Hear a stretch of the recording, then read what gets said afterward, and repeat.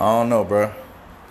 It's like there's always that one girl that be keeping you on the edge of your seat. I mean, the edge of your toes. What is it? To keep you on your toes. It's like, man.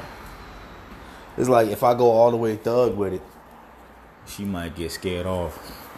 But if I'm too polite, it's gonna sound corny. So it's like, I don't know, bro. Sometimes it be like, damn, dog, which side do I lean on? And then at the end of the day, it's like, fuck it, I'm gonna just say how I feel. I ain't gonna try to sugarcoat nothing. I ain't gonna try to make it sound. I'm just gonna say how I see it in my head, how I feel it should sound. I'm just gonna speak how I wanna speak, man.